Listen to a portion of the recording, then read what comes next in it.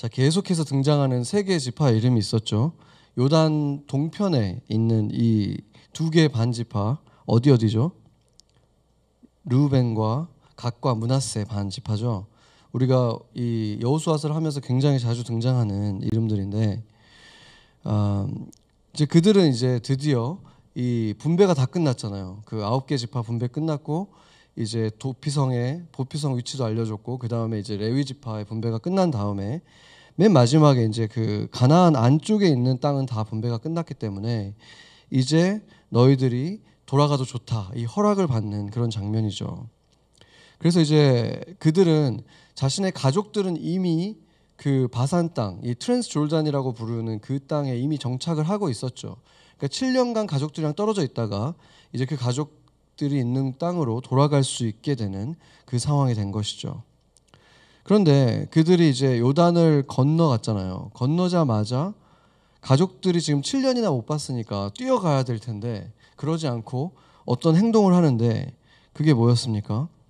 그 땅에다가 그 건너자마자 있는 그 지역 아마 길갈 건너편일 거라고 보는데, 거기에다가 갑자기 큰 그 제단을 만든 거예요. 그것을 보니까 이 가나안 땅에 있던 9개의 지파가 전쟁 준비를 바로 하죠. 그래서 모든 수령들이 전쟁 준비를 한 다음에 그 실로에 모여서 이제 어떻게 할까 한 다음에 이제 그 대제사장의 아들이었던 비느하스를 중심으로 해서 모든 수령들이 같이 이들을 만나러 가는 거예요. 그 요단을 다시 건너 간 거죠.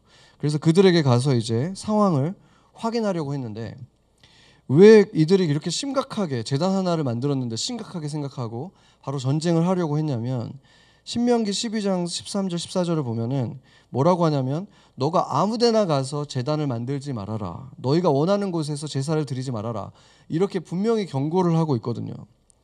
그런데 여호와께서 이들에게 허락한 제단이 어디에 있었습니까?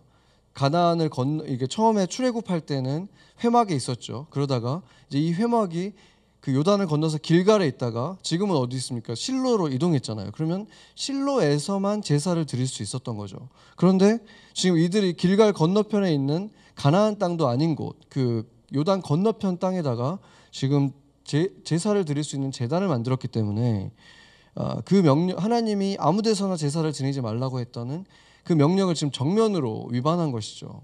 그렇기 때문에 그것을 보자마자 이 지금 그 요단 건너편, 요단 서편에 있는 이 가나안 땅에 지금 정착하기 시작했던 모든 이스라엘이 지금 전쟁을 바로 준비하게 된 거죠. 그러면서 그 진위를 파악해 보기 위해서 이제 그 파견한 거죠. 비느하스를 중심으로 해서. 그런데 이 비느하스가 그들을 만나자마자 이제 그 두 가지 사건을 얘기를 해요. 너네들이 지금 이렇게 하는 모습은 마치 부올에서 그 발락과 발람이 이 모략을 해서 이스라엘 백성들이 그 모압 그 무당과 그 행음을 하게 하는 걸 통해서 그 수만 명이 죽게 되는 일이 일어나죠. 그러니까 그 이스라엘 진영 안에서 행음을 하는 일이 벌어지고, 그것으로 인해서 그때 이 바로 비느하스가 시므이라고 하는 시므온 지파의 수장과 그 모압 여인을 같이 찔러서 그 심판함으로 인해서 몰살 당하는 걸 막게 되는 사건이 부올에서 있었고, 또 한 가지 사건은 이제 또 유명했던 아골 골짜기 사건이죠. 그러니까 그 아간이라고 하는 자가 몰래 그 전리품을 숨겼죠. 다 불태우라고 한 것을 자기 텐트 밑에 이렇게 숨기고 했다가 결국에 그 아이성 전투에서 실패하는 것으로 나타나게 되잖아요. 굉장히 수치스러운 그 패전을 당하게 되는 그 일이 그 아간 때문에 일어났는데, 이 두 가지 사건에 보면은 공통점이 있어요. 뭡니까?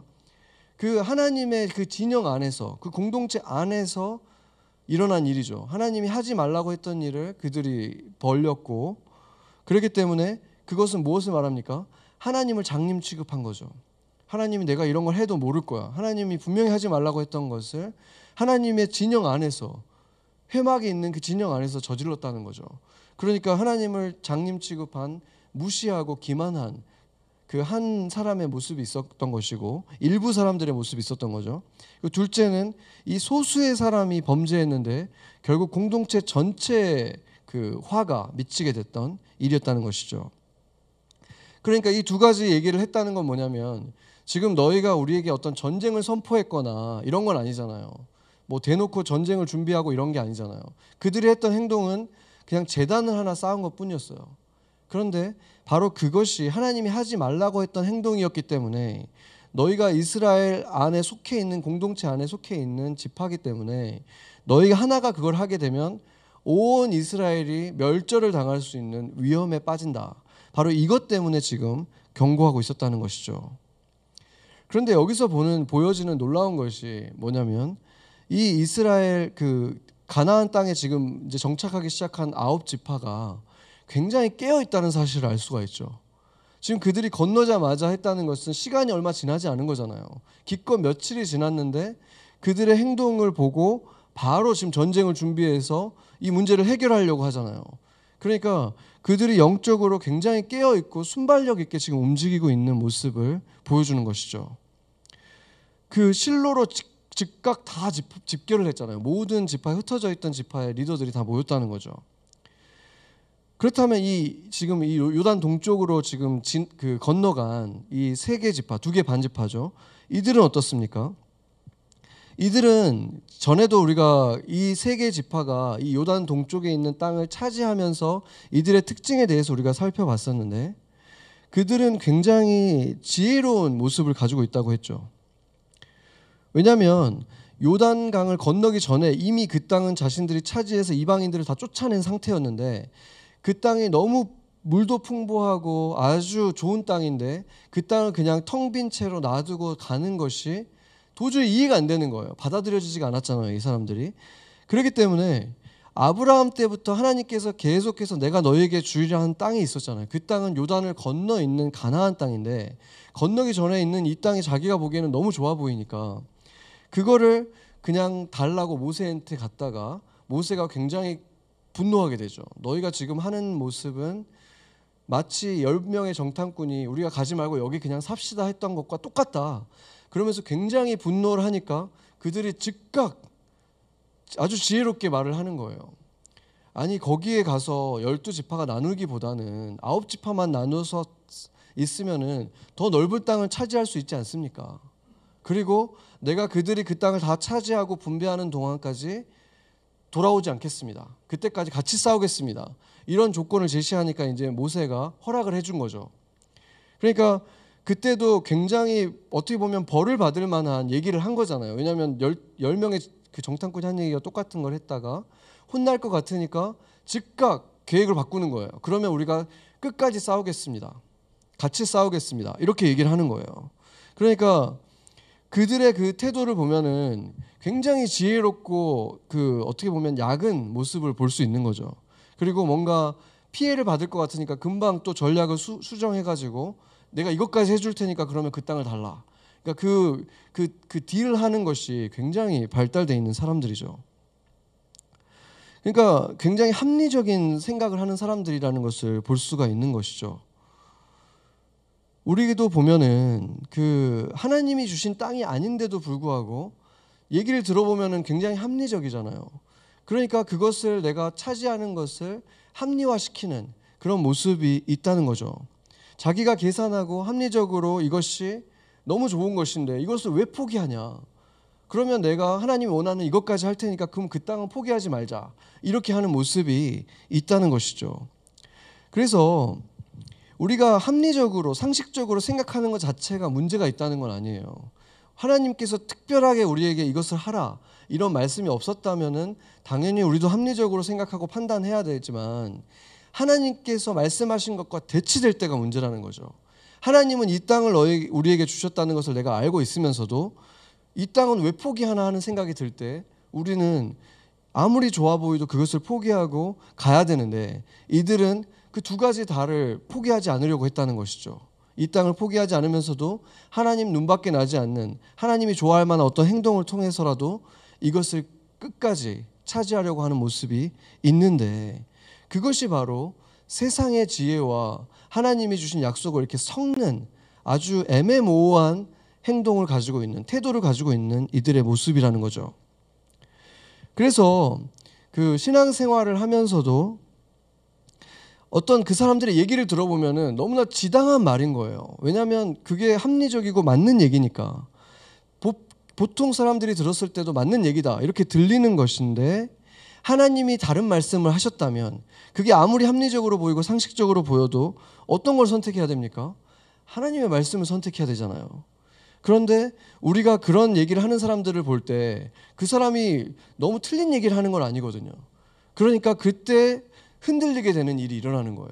리더들도 흔들리게 되는 거죠. 그게 너무 상식적이고 충분히 우리한테 이득을 줄 수 있는 것 같은 거예요. 우리 미니스트리에 이득이 될 것 같고 교회에 이득이 될 것 같고, 그러니까 재정적으로 특별히 도움이 될 것 같고, 그러면은 이게 흔들리는 거죠. 그러니까 그런 사람을 보면 굉장히 신실하고 좋은 사람인 것 같은데 우리가 영적으로 들여다보면 뭔가 애매모호한 그 자세를 취하고 있는 사람들이라는 것을 알 수 있죠.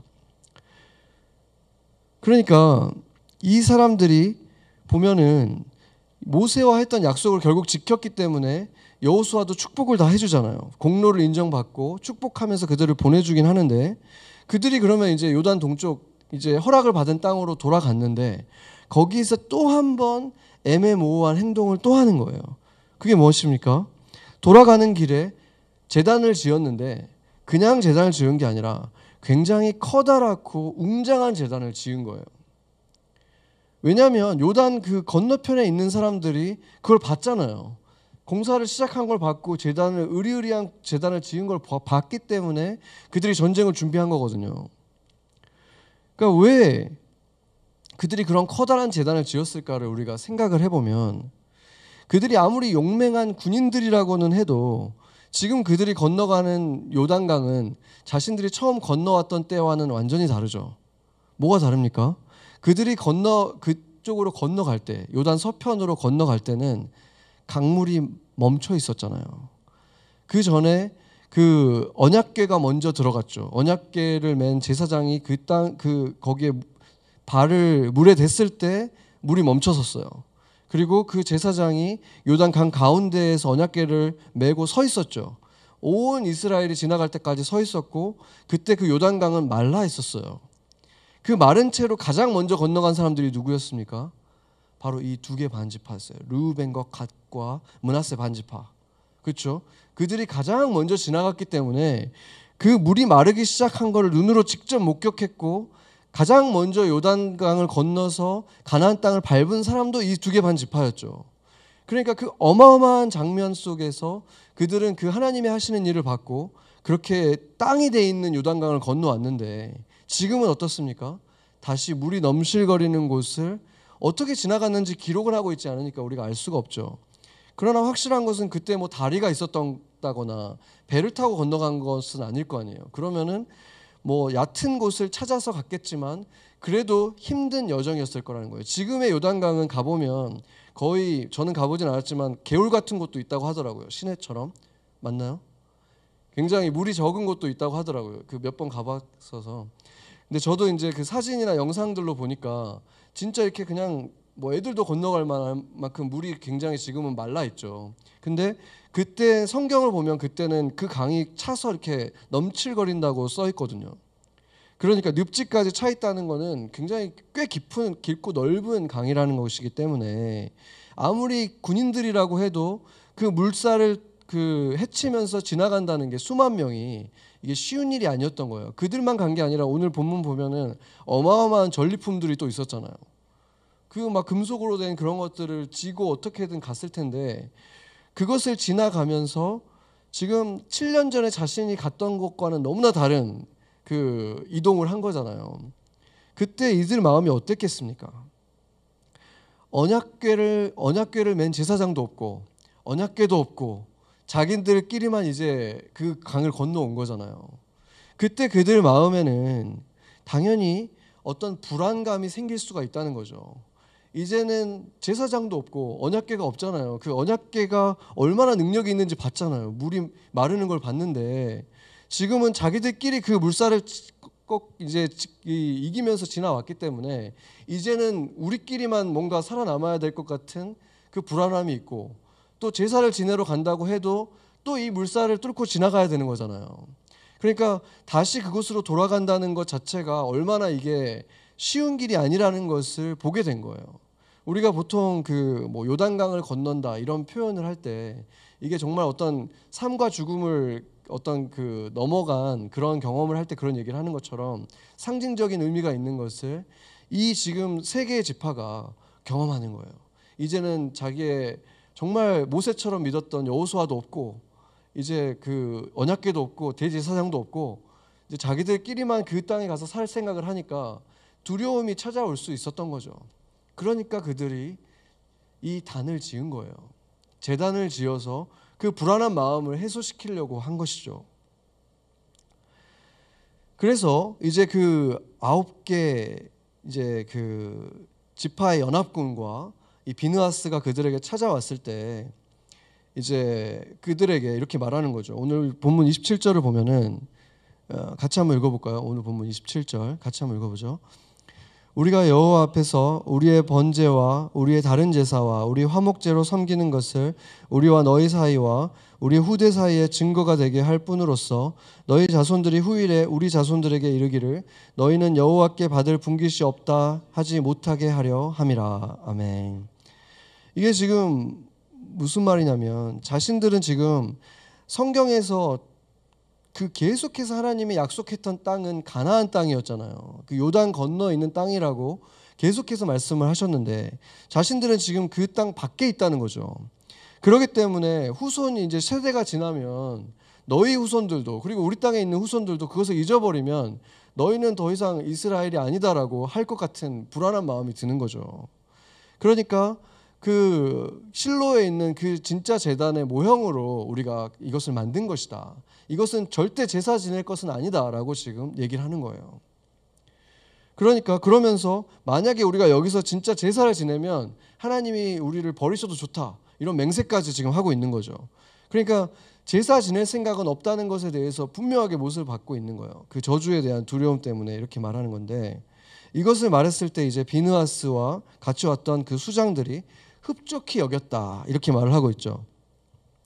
그들이 그런데 이 제단을 만든 것 자체에 대해서 흡족히 여겼다는 말이 아니죠. 그것보다는 그 형제끼리 지금 피를 흘리는 전쟁이 일어나기 직전이었잖아요. 군인들이 다 모여 있었어요.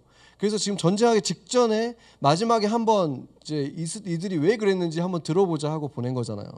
그러니까 정말 이 어떻게 보면 자멸할 수 있는 전쟁이 벌어지기 직전에 지금 이렇게 그 문제가 해소가 된 거잖아요. 제사를 안 지내겠다고 했기 때문에.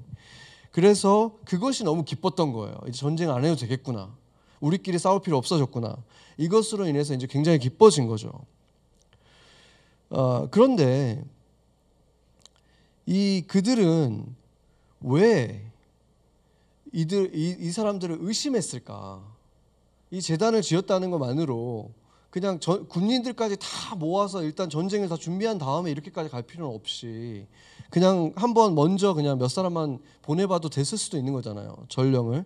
그런데 그렇게 했던 이유가 바로 그들이 전적이 있었기 때문인 거죠.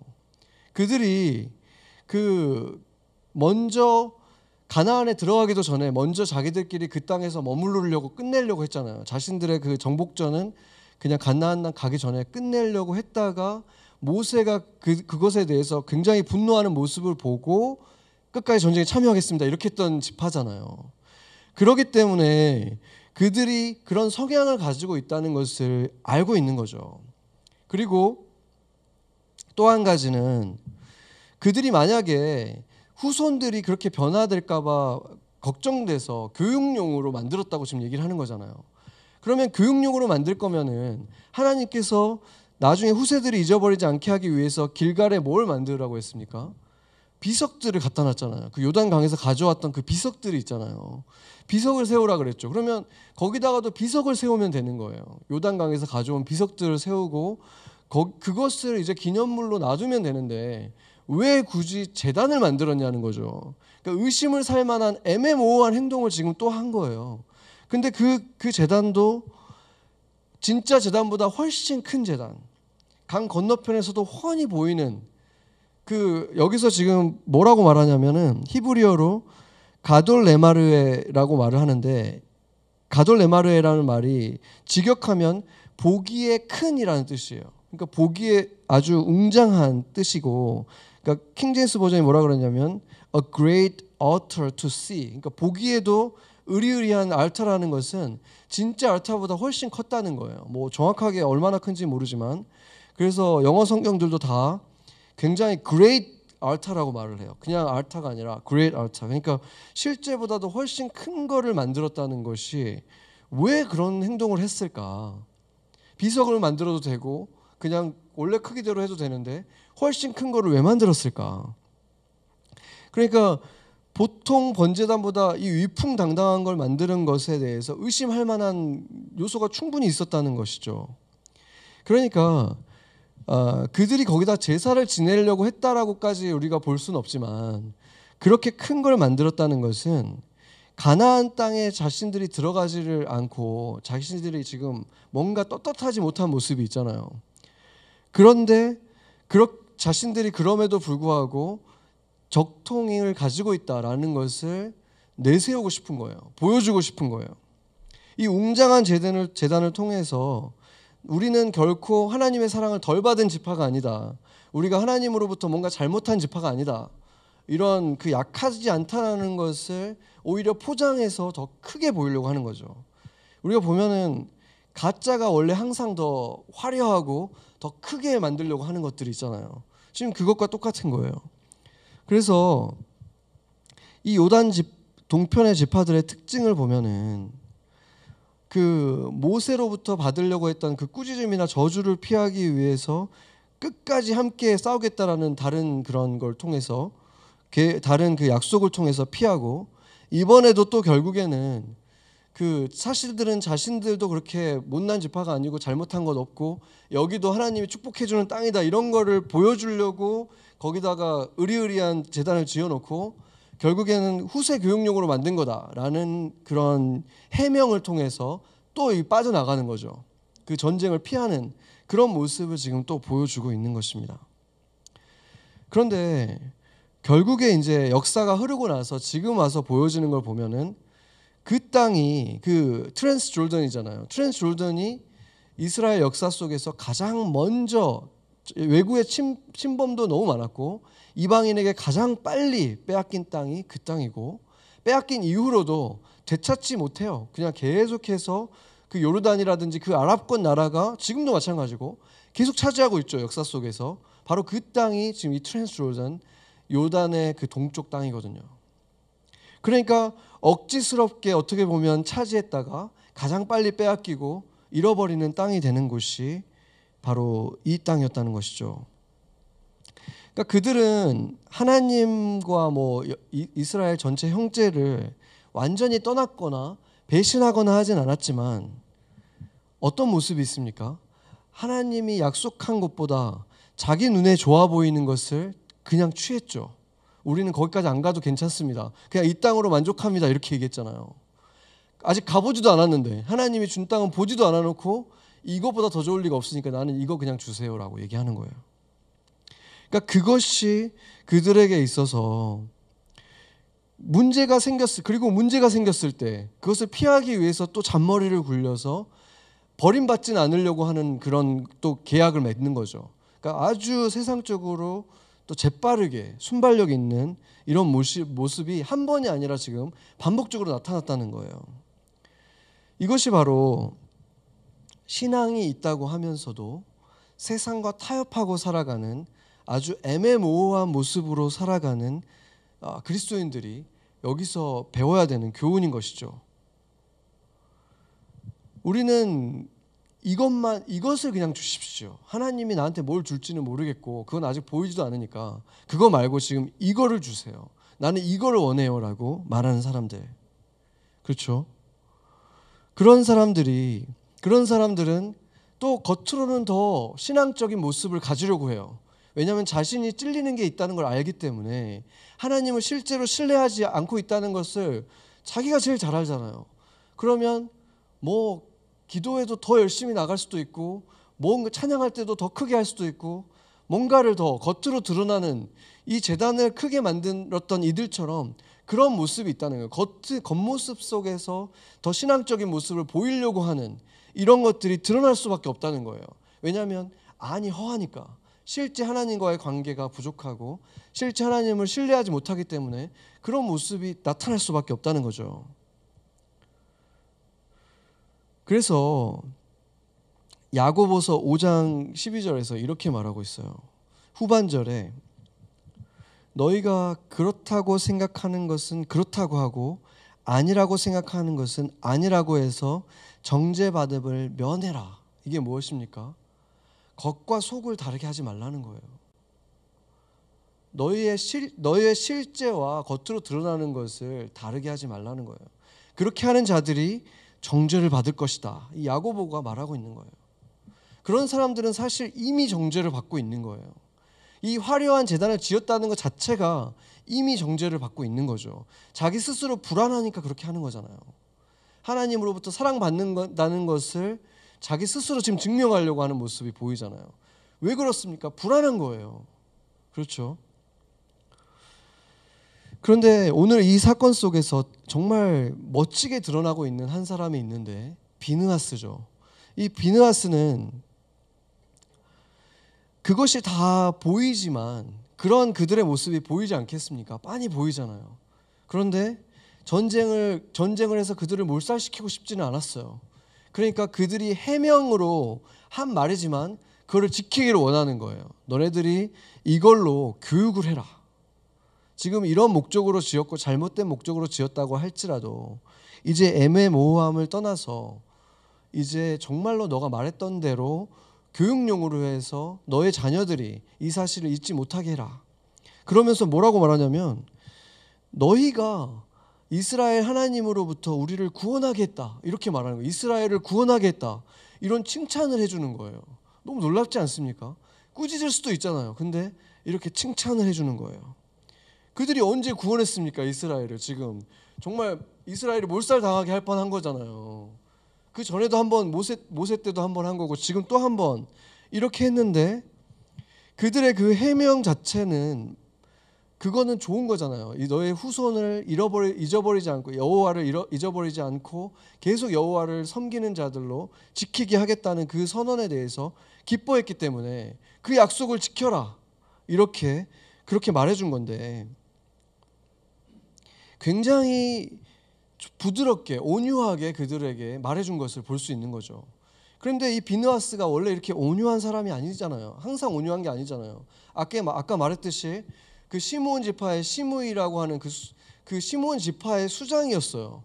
근데 그가 모압 여인과 함께 지금 간음하고 행음하는 것을 보고 창을 가져와 가지고 그 둘을 한꺼번에 관통시켜 버리거든요. 그러니까 굉장히 터프한 모습을 보였죠. 그러니까 하나님을 대신해서 그렇게 심판했을 때 그때 하나님께서 그 전염병을 멈추시잖아요.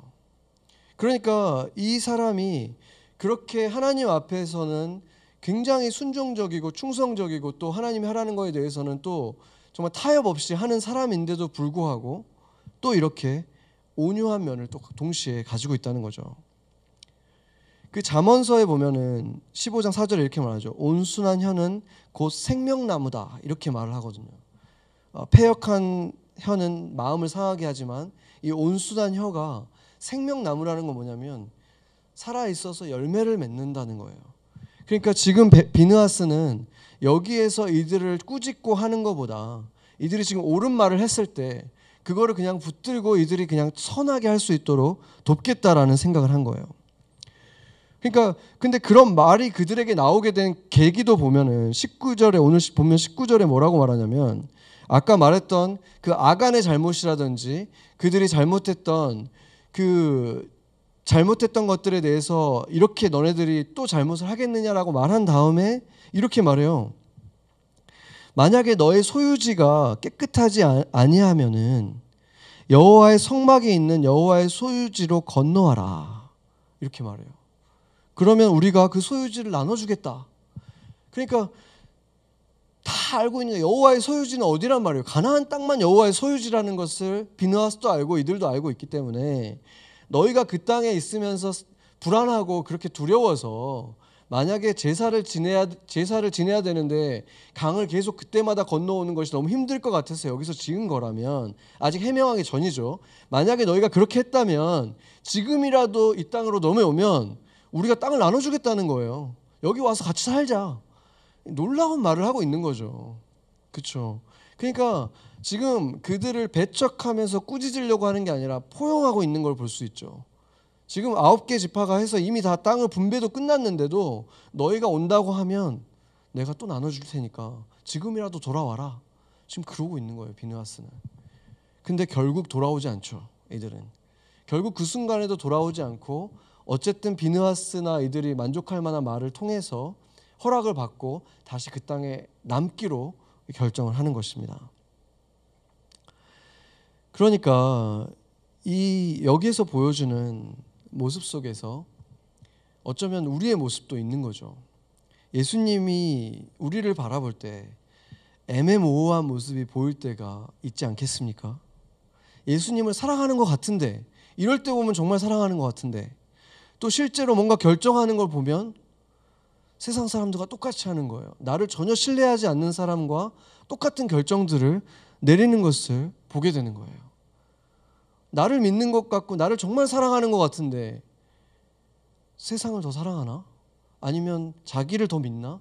아니면 세상 사람들의 뉴스에서 나오는 얘기라든지 교수님의 얘기라든지 세상에 똑똑한 사람들이 얘기해 주는 거를 믿고 결정을 내린다는 거예요. 중요한 결정을 내릴 때마다. 그럴 때 보면 너무 모호하잖아요. 얘가 정말 나를 사랑하는 게 맞나? 우리 모습이 만약에 그래 왔다면 정말 이 요단 동편과 너무 비슷한 거예요. 하나님이 정말로 축복된 땅을 주고 싶은데 나는 계속해서 이거를 요단 동편에 있는 땅 같은 거를 계속 추구하고 결국에는 하나님 사랑합니다 기도하면서 그 땅을 달라고 기도하고 그 땅이 주어지면 하나님이 나한테 준 축복이라고 얘기하고 하나님이 억지로라도 그렇게 달라고 하니까 주신 건데도 하나님이 약속하신 땅을 줬다고 착각하고 그런 모습 속에 있지 않냐는 것입니다. 그것은 오히려 하나님께서 축복해 준 것이 아니라 오래 참고 계신 것인데 그렇게 우길 수 있다는 것이죠. 우리가 이런 애매모호한 태도로 하나님 앞에 서 있지 말고 이제 둘 중에 하나를 선택하라는 거예요. 야고보에서 말한 것처럼 맞으면 맞고 아니면 아니고 예수님의 사람이면 예수님의 사람처럼 살고 정말 예수님을 신뢰하는 삶을 살아야죠. 예수님을 신뢰한다고 하면서 재테크할 수 있는 건 다 뒤져서 거짓말도 다 섞어가면서 어떻게든 내 수중에 돈이 더 들어오면 그게 하나님이 준 축복이라고 우기는 삶은 안 살아야 되는 거죠. 그러면서 하나님이 또 축복은 또 축복대로 줄 거라고 어떻게 기대할 수 있냐는 것입니다. 요단 동편에서 살 거면 결국에는 무늬만 하나님을 사랑하는 사람이고 결국 자기 힘으로 자기 마음에 드는 땅에서 살겠다는 거잖아요. 그것을 선택하라는 것입니다. 그런 삶을 살게 되면 계속 핑계를 대게 돼 있어요. 하나님 앞에 계속 핑계를 만들고 사람들에게도 핑계를 만들고 교회에도 어떤 애매모호한 태도를 자세를 계속 갖고 있을 수밖에 없게 되고 또 겉모습은 또 더 신앙적인 모습으로 포장하려고 하게 만들고 그런 모습이 있다면 이제는 돌이켜서 하나님을 신뢰하는 사람으로 살 거면 그렇게 살고 아니면 그냥 나를 신뢰하고 세상을 신뢰하고 그렇게 살 거면 그렇게 살으라는 거죠. 왜냐하면 그렇게 사는 사람은 하나님을 사실은 믿는 사람이 아닌 거잖아요. 그렇게 교회를 다닌다고 하나님이 그를 축복할 수도 없고 하나님이 그를 구원할 수 있겠습니까? 하나님과 조금도 관계가 없는 그를. 그러나 하나님을 진짜로 신뢰하기로 살아가는 사람들, 그리스도인답게 정말 살아가는 사람들, 그런 사람들은 주변 사람들에게 비느하스 같은 사람이 되어주는 거예요. 지금 잘못된 길을 갖고 있지만 무조건 꾸짖고 그냥 그 사람들을 떨쳐내는 것이 아니라 또 기회를 주고 긍정적인 말을 해주는 거예요. 너가 이러면은 지금 되게 좋아지고 있다. 그렇지 않니? 하나님이 너의 삶에서 지금 하고 있는 이런 면을 좀 봐라. 그걸 통해서 하나님께 마음의 문을 열 수 있도록 도와주는 이 비느하스 같은 사람이 될 수 있는 거죠. 비느하스 같은 사람이 예수님 같잖아요. 온유하지만 타협하지 않는 사람. 그러나 약한 사람들에게 끝없이 온유하고 품어주는 사람. 바로 그런 사람이 될 수 있는 사람은 결정하는 사람이에요. 사람들이 볼 때 너무 무서워 보일 수 있는 일을 했잖아요. 아무도 못하는 일을 그가 가서 그 시므이와 그 모압 여인을 심판하는 걸 통해서 온 이스라엘을 구원하잖아요. 이 비느하스가. 그런 사람이 또한 이런 온유한 모습을 가진 것. 바로 예수님을 정말 신뢰할 때 예수님의 모습이 그들의 삶을 통해서 나타나는 것입니다. 아멘. 그래서 시편에서 이렇게 말하고 있습니다. 시편 106편. 그때 비느하스가 일어나서 중재하니 이에 재앙이 그쳤도다. 이 일이 그의 의로 인정되었으니 대대로 영원까지로다. 아멘. 저와 여러분이, 우리 모든 성도들이 비느하스와 같은 영영이 하나님께 의로 인정받는 축복이 임하기를 축원합니다. 같이 기도하시겠습니다.